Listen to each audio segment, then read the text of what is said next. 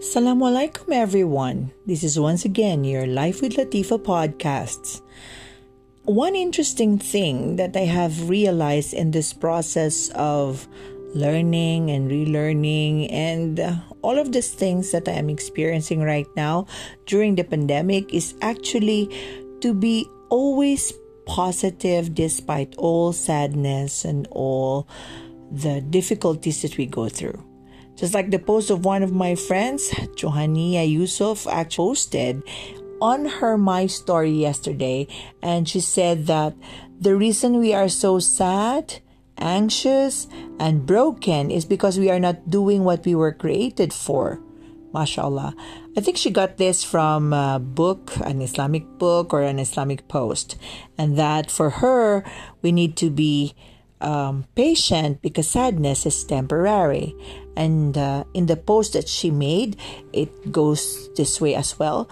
When she said that, when the post says that, and that is to worship Allah subhanahu wa ta'ala, and that is to worship Him and pray despite hardships and of course difficulties. And we should also pray when everything is all right, when everything is so blessed. Now, we seek our happiness in temporary matters, and at times we really do that, no? In people, in hobbies, in materialism. But when all that is gone, your happiness will go too.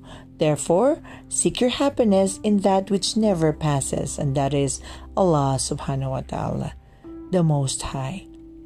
And then you will see that you will remain happy at all times despite the adversities in your life.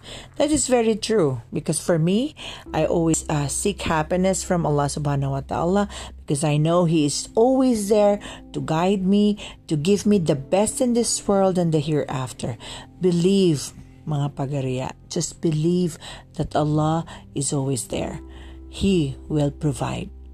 Once again, this is your Life with Latifa podcast. For everyone out there, always join us in this very simple motivational words every day.